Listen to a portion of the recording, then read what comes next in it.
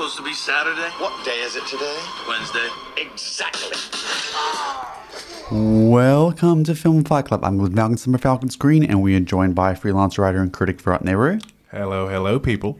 Sydney filmmaker Chris Evans will be joining us in a moment. We're going to be talking all things The Nest, which premiered at the British Film Festival last year and is in cinemas now. However, for the moment, we are talking news of the week, which is, of course, the Snyder Cut. Who's excited for the Snyder Cut of Justice League? No, just no. Yeah, I don't know why this is important. I don't know who asked for it. I don't know why we're doing it. And that's our coverage of the new Zack Snyder film. If you want us to cover it in future, we can. We covered it on release initially, but we'll see down the track if there's a clamoring for it. The other big news of the week is the Face Off, not remake, sequel. It's going to be a Face Off sequel, which we are excited to cover, in fact. I'm glad that was clarified because, I don't want the original Face Off to be remade ever. It doesn't need to be remade. There's no cause for it. It's fantastic as is. But a sequel about Castor and Pollux Troy, not necessarily about Pollux Troy, sorry, minor spoiler for a 25-year-old film there. Castor Troy, right? Castor Troy and Pollux Troy was Alessandro Nivola, who later won to Disobedience fame. Yeah, getting deep into our face. So, that was set in the future. That's why everything was so futuristic. But John Woo was like, no, we have to set it contemporaneously. So maybe we'll have caught up at this time. I believe there are all these floating prisons where people have metal boots for sure, yeah. Okay, yeah, that makes a lot more sense now. Not that Face Off made any sense anyway to begin with, but yeah. No, but Face Off. What do you mean Face Off made? Face Off made perfect sense. They took his face off. Took his face off. That's all you ever need to know about Face Off. I wonder what sequels are going to be about, though. Is it going to be like everyone's having face transplant technology now? Is just for everyone that people can use and. Who are we? A greater existential question that we'll be talking about with a much better film. No, Face Off is a great film. Yeah, is it just like Vanilla Sky, which people can just, Well, don't ruin Vanilla Sky, Virat. Don't ruin... even though you shouldn't see Vanilla Sky, don't ruin Vanilla Sky. I mean, go look at our Facebook review now, Cage Match from a couple of years back. A lot of fun. And welcome, Sydney filmmaker Chris Evans. Hey, guys. I've just encountered the problems with cryptocurrency, and there are no problems with cryptocurrency. What are you talking about? There are a lot, and they're a good way to take over your brain and make you late for things. Yeah, but hi everyone. But cryptocurrency is much like nested currency. It's a nest of. Oh, you mean it's all like a hollow capitalist dreams, like the Nest? Yeah. The dreams are much more real in the Nest. It felt comforting. I'm actually really excited to talk about this film. I'm always excited to talk about movies, but more about this film than I have many other films as of late. This film is cinema. Yeah. So before we get into the Nest, talking about some of the news of the week, the Japanese Film Festival screening currently at the Art Gallery of New South Wales. The Sydney Film Festival's final Wong Kar-wai retrospective screening is happening tomorrow night at Dendy Newtown. Tickets probably sold. I think they have sold out, but still, there may be more that comes available. Queer Screen kicks off tomorrow night. Importantly, due to changes in social distancing restrictions, there are now more seats available than were previously available. So it was sold out, no longer sold out, which is great. Fresh Flicks is also happening, resuming tomorrow night. They had to postpone their November screening last year, but now they're happening tomorrow evening. The first Kino Sydney of the year is happening on the 23rd, Kino 153. You can get your flicks in. The Melbourne equivalent Filmonic is happening on the 24th. Moonlight Cinema, Westpac Open Air Cinema, and Sunset Cinema North Sydney are all continuing. Also starting tomorrow night, everywhere in Australia, Sydney, Melbourne, Brisbane, Perth, Canberra. Sorry, not Melbourne, excuse me. Melbourne was postponed. It'll happen the following night. Is the Jewish International Film Festival. It's literally the first film festival I ever went to. I've gone every year. I've always had a lot of fun. And we're actually giving away, we have a double digital pass to give away for Sydney and Melbourne. Or if you're in Sydney or Melbourne, it's screening at the Ritz and at Lido and Hawthorn. Just be the first to email win@2SER. That's WIN at 2SER.com. I just put GIF, JIFF in the subject title email, and to win you have to be a 2SER subscriber. Now, a few of the films I'm catching there, The Human Factor, which is about the Camp David Accords of 2000, When Hitler Stole Pink Rabbit, which is about a Jewish family fleeing Berlin during the Second World War, and The Sign Painter, which is about a Latvian man who falls for a Jewish woman in 1930s, 40s Latvia. So those are my 3 picks, and those are the ones of a few I'll be seeking out come the 18th. But yes, do email Win at 2SER, and we can pick up a digital double pass. In other non-festival related news of the week, our favorite video store, we've had Ian from Film Club on during the week, and they had a big announcement during the year, and they had a big announcement in that you can become a proprietor of Film Club, one of the Sydney's most very historically most beloved video stores, one of the only video stores remaining over in Darlinghurst. And a place that's really aimed at film nerds. You know, It has a community of film lovers around it. Hopefully they'll find a proprietor and they can keep the film clubbing going on into the future. If I was not a broke millennial, I would have bought. All those avocado toasts, you know. Yeah. I knew you'd regret them one day, Farad. I tried to warn you. Yeah. No, okay. Christopher and I have pulled our money together, and we're buying the Paul Verhoeven shelf. So we're the proprietors of the Paul Verhoeven, Kubrick, and half of the Bergman shelf. Actually, that would be cool if you could just buy, buy individual the shelves. And then the classic crowdsource section. buying the shareholders of Film Club, who together now own it. Hey, guess what the first film ever registered as a DVD at Film Club was? Face Off. Not terribly far. Actually, it is a little bit far off. Batman, 89. Oh, cool. Yeah. Oh. So, bit of news out there if you want to support an amazing institution for the film world and for Sydney, or generally. ACME have reopened after a very well-timed year of renovations, as it were. And, Opera House too. Well done. And they have a number of new installations, including a video on installation, which was put together in part by someone who also we've had on the show, Connor Bateman, who's the co-founder of Static Vision. So when we are in Melbourne, we will be going en masse to check it out. But if you are in Melbourne at the moment, wait till Thursday, pending. I should clarify, go check it out. I should clarify, we are pre-recording this at the current moment. We are understanding that the restrictions will lift as of midnight Wednesday, so 12:01 a.m. on Thursday. But in the time until we go to air, that may change. But at the time of recording, that is the current state of affairs. But following at least then, go to ACME, check them out. Before we get into the nest, the other big film news of the week is that Minari. We covered Minari a couple of weeks ago following its premiere at the Sydney Film Festival. It's in cinemas from tomorrow. I think it's really great. It has a great Steinbeck-esque quality. While it is set in the 1980s, it certainly has a universal appeal. We loved it a lot. I'd recommend it. It's a good film. Yeah, Stephen Newen is going to be, I think, the next big thing. Yeah. He's doing pretty well. Okay. Already, I'm not sure about... He's doing great. Aside from he had that running role in that show I've never seen, and he was in Burning. Yeah, so everyone loved him in Burning. Yeah, and apparently he's a great Glenn. So one of the few great Glens. Apparently one N, correct spelling. So and that's also Lee Isaac Chung. So speaking of next big things, but this week we are talking about The Nest, following a premiere at the British Film Festival last year. It is the cinematic return from Martha Macy May Marlene director Sean Durkin, and it is, broadly speaking, about a family, the parents of whom are played by Jude Law and Carrie Coon.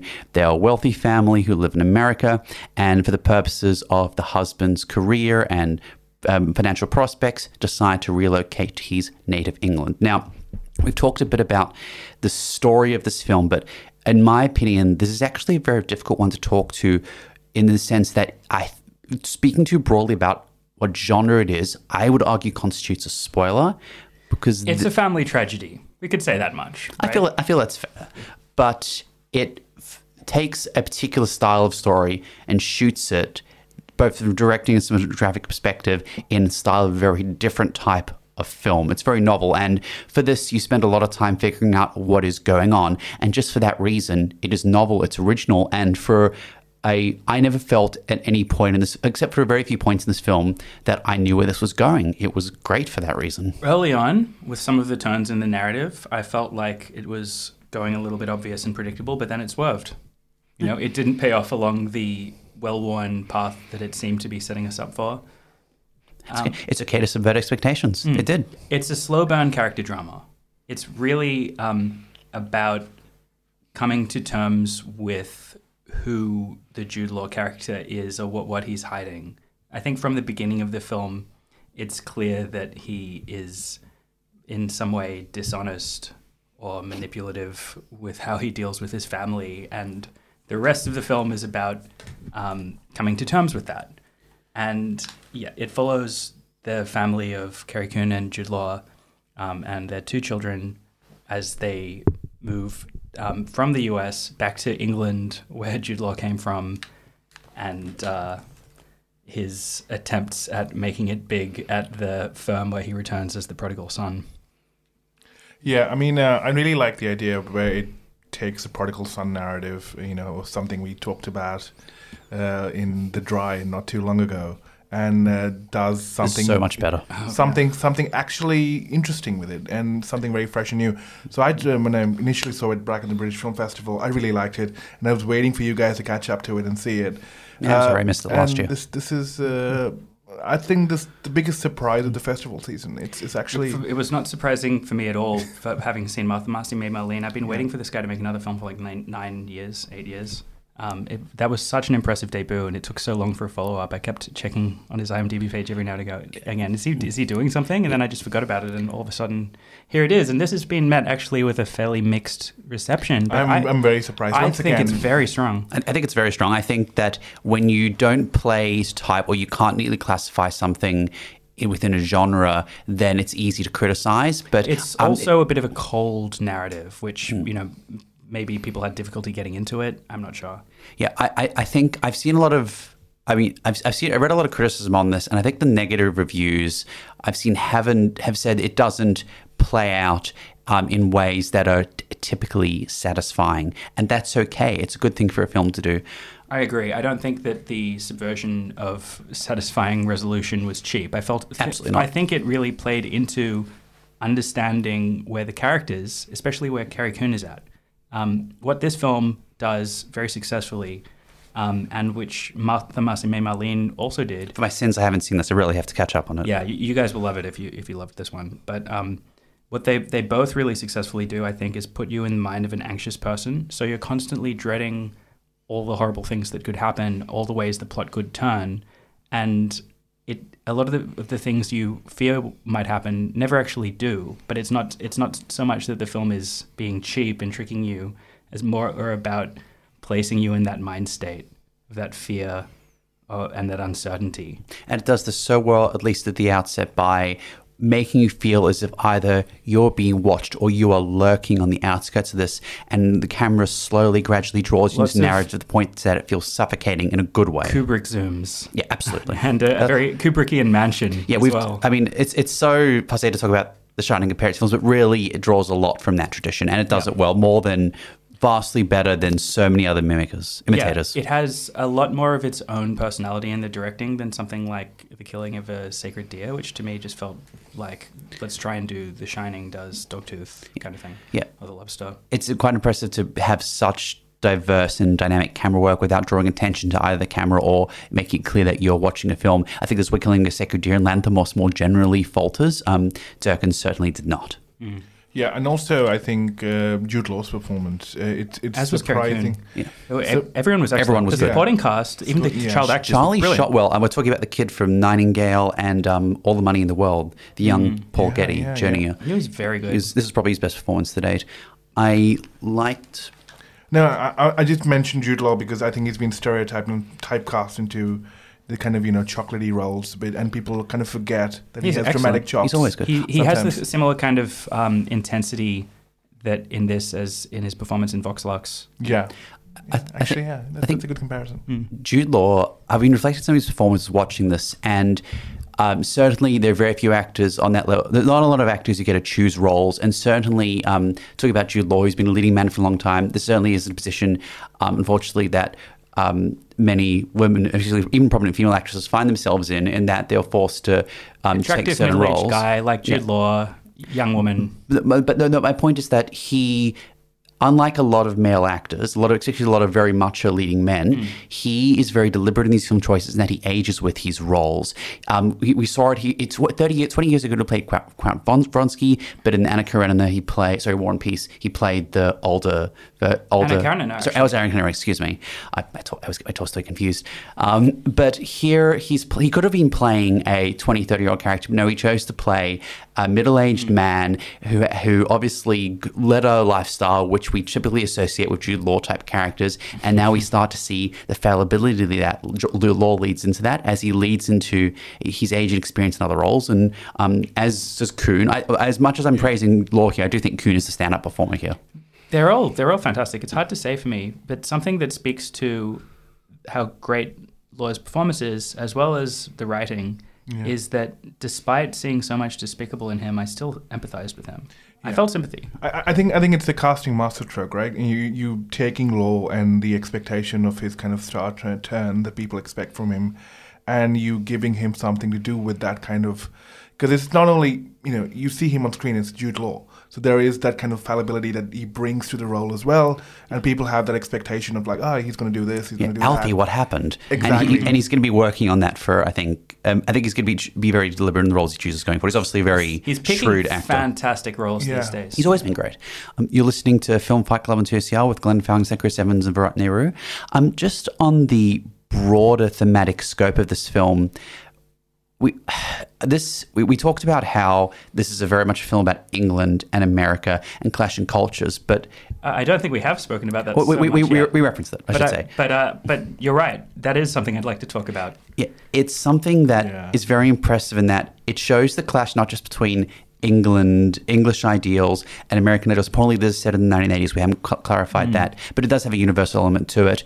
But it shows both the pitfalls and up and good things about American idealism, but also the pitfalls, but the more positive things about classical British idealism, all in one film. And the choice of setting it in America and then England is actually essential to the narrative. It's not just a plot device that they move somewhere. It doesn't suddenly become a political film because they wanted to just, shoehorn that kind of commentary in there. Like the Rebecca adaptations that we discussed earlier in the year. Absolutely. It very much is about the English class system versus the American dream. Yeah.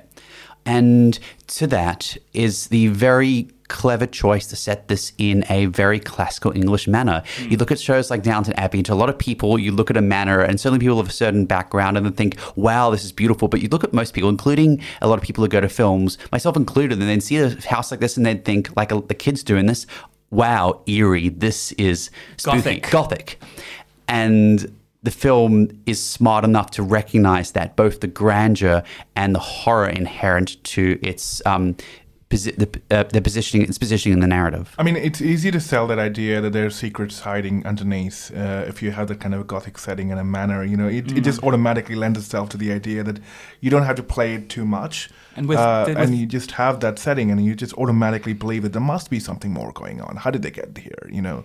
How does one have the secret stores unopened, etc. The film does start to draw in one loaded metaphorical image, of buried secrets coming to the surface, of pain coming to the surface. Which about the horse?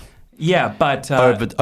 Overdone, movie, but not too overdone compared to some of the heavy-handed symbolism we've been seeing these days. At least it wasn't a deer. Bloody hell! I felt like it wasn't Minari level overdone, but no, it wasn't that overdone. I felt like it was acceptable here. Yeah, and this is what I find even more interesting about it than that. There are bits in the narrative, we may as well talk about it now, where the dance scene, many conversations, including one in the taxi cab. What an incredible scene. I was going to bring that up, but we can't give it away for you, but it's actually a very dark but strangely moving scene regarding Jude Law's character. Yeah, I was about the taxi cab sequence, and it's a beautiful conversation that plays out between two characters in a car, and we've talked about on the show, it's a bugbear of mine when it comes to film, where a director or a screenwriter situates a character in a story to push their point of view. Certainly, this is the function of the taxi driver in the scene, but the scene plays out so well by virtue of the scripting and the acting and the direction that it doesn't bother you, it doesn't concern you,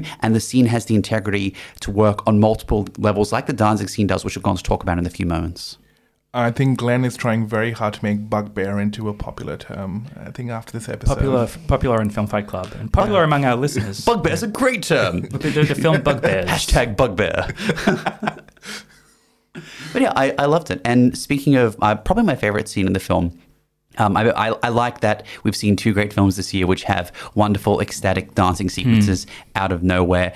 This is handled by Carrie Coon. She's awesome as she is in every sequence in the film. What a great soundtrack. You're reminding me of how excellent all the 80s dance pop picks throughout this are. But you know what it's great about the song they play? It's one you'll recognize, and it's one that I hear whenever I walk down Oxford Street. And I thought I came on the fest. I'm like, oh great, they're really going to the classic hits now. But no, I have renewed appreciation for the song by watching it. By watching it situated in a disco instead of just being cheesy pop thing you hear in ads, you get a sense of the life the song is meant to have. And you know what? Just now, I was actually talking about Chris about this a couple of weeks ago.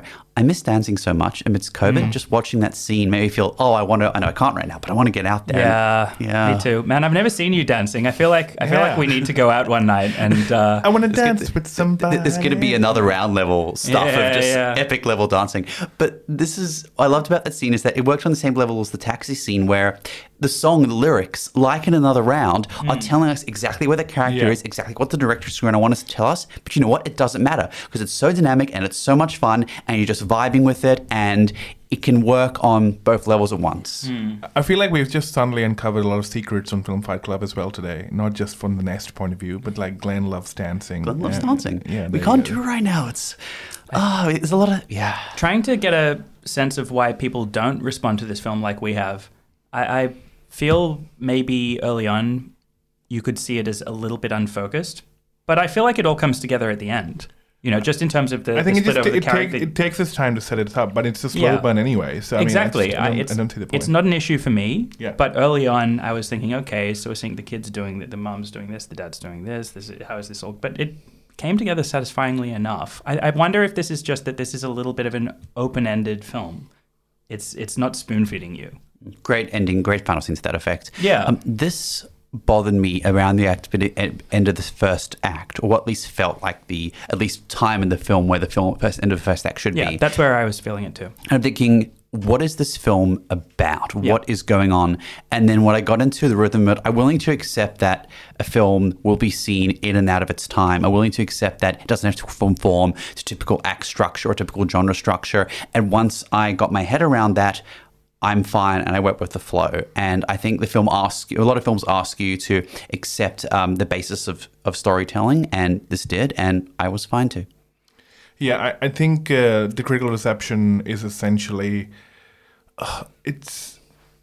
when it subverts expectations, it walks a fine line because you kind of expect the film to do something which you already are familiar with, which can be boring, but at the same time, your beats, and when the film doesn't follow that, sometimes it can just unsettle you and you think the film doesn't know what it's doing, whereas the film knows what it's doing. It's just you who needs to have a different context to what you brought to the film initially. It's not the film, it's you. Yeah. I'm sorry. Yeah, it's your fault. It's your fault.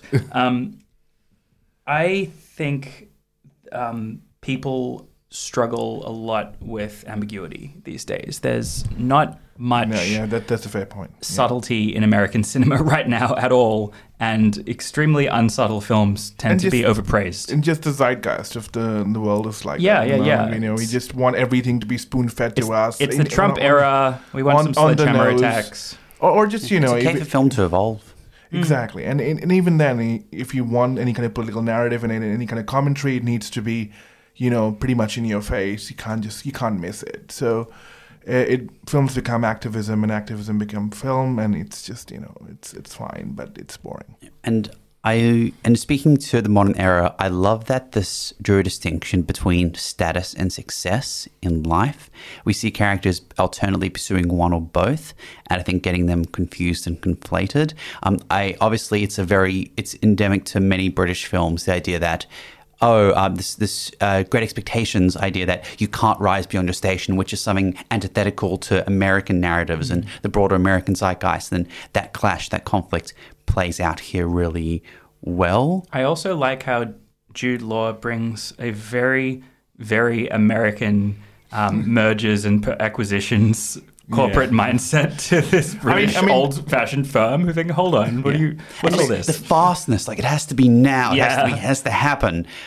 What's wrong with you? Like, they're bringing a lot of Wall Street imagery and iconography when they write his character. It's essentially, well, one could read that as a clash between capitalism and kind of traditionalism in that sense about Different takes on but capitalism. more- The extreme capitalism versus Yeah. something that's more considered and well managed. But it also captures a point in England's transformation, and certainly England is a lot like America today that it was 30, 40 years ago when this film was set. Importantly, this is pre the major deregulation that happened during the Thatcher era, when as they talk about in the film, companies will get swallowed up, some will thrive, some will die, and it captures the moment right before then. It captures this tension in England, and while we see Law's character being a tragic figure in many respects, he's also not wrong, which is what makes the film. He's pragmatic. He may be wrong, but we're talking to the tension in this movie. It's great. He's not trying to be Gordon Gekko, basically. But the thing is, I think the beautiful part about the film is it's not trying to be one thing at all times. It can be. There's so many takeaways that we just have talked about. This film is not just about one thing. It's a character drama. It's a political drama. It's about two countries and their respective ways of being. It's ideologically challenging. It's also gothic. It's a lot of things, which is good. It's not just trying to be one thing every time. And as a small point on this film, the matter of how death is handled. There's death iconography. There's a death that is depicted in the movie, and you see in a lot of films how it's handled in a very over-the-top way, or it's handled in a way that is trying to be overly dramatic. I think this had a scene, and a few characters' reactions to this, which just felt very natural. Realistic, felt natural. The family dynamics in this are very multi-layered. We can see how, a lot of the times people can hate each other and still feel love for each other. It didn't dumb down people's emotional interiority for a film which is, kind of cold in its approach and very much focused on the surfaces. It's still digging a lot below the subconscious of all of the characters, actually. It did. And we find ourselves, I think the character I most misjudge, I think it's the character we have the least exposure to, is the daughter, and how she perceives the life around her parents. And I had a bit of oh, wait, no, that's where she's coming from. I understand this. I think the son, Charlie Shotwell, actually had the most challenging role in that he had the most screen time versus the least amount of dialogue, but he managed to evince a lot with that. He's great. I mean, I'm just like, I don't know how you can do that. It's there's some moments of pure jealousy that were there. I'm just like, you're way too good. Child actors are so good these days. Remember, you watch films from 30 years back and kids are always embarrassing. Today, kids are always good. Yeah. I think around like Haley Joel Osment, after him, everything changed. Child actors that started becoming demand for actually great acting. They grew up. Well, I would argue the trend started earlier with the piano, but... Well, yeah, there had been great child actors before then, but pre The Sixth Sense and AI, I saw a lot of horrible child acting. So, and just the scene, I loved the dining scene later in the movie between a few couples. That's it. Something we haven't mentioned is that despite, as we keep saying, it being quite a dark and heavy film, there's a lot of humor. Yeah, it's pretty sarcastic. Yeah. Very dry, very droll, very British. The dryness of people sniping at each other and the struggle to uphold social conventions versus the willful desire to rip them down. There's inherent comedy in that. Yeah. I wonder, the director, he's American. He is American. He's American. It feels like... It's hard to pinpoint. He understands England, though. It's hard to... You can't pinpoint. This is not an American or British film. It's both. Yeah, and it's funded partly by BBC. Yeah, that's right. And it was at the British Film Festival as well. So Yeah, no, of course. So that is The Nest. It is in cinemas now. Go see it. It's bloody good. I recommend it.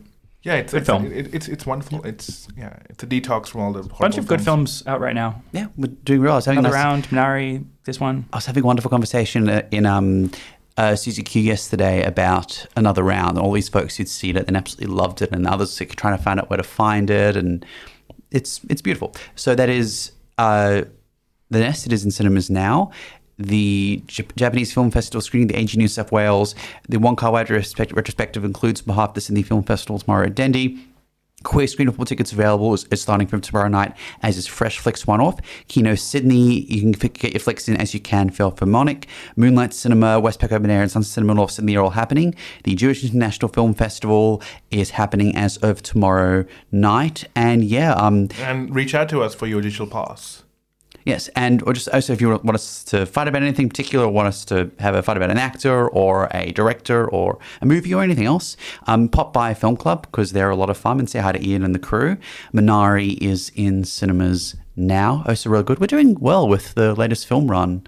I'm back in the mood for movies. Yeah, Ross was in the mood for love 5 times the past week, so happy Valentine's Day, everyone. So this has been Glenn Fung and Chris Evans of Right in the Roo. Have a wonderful night, stay safe, and enjoy movies. Good night. Bye, guys. Bye.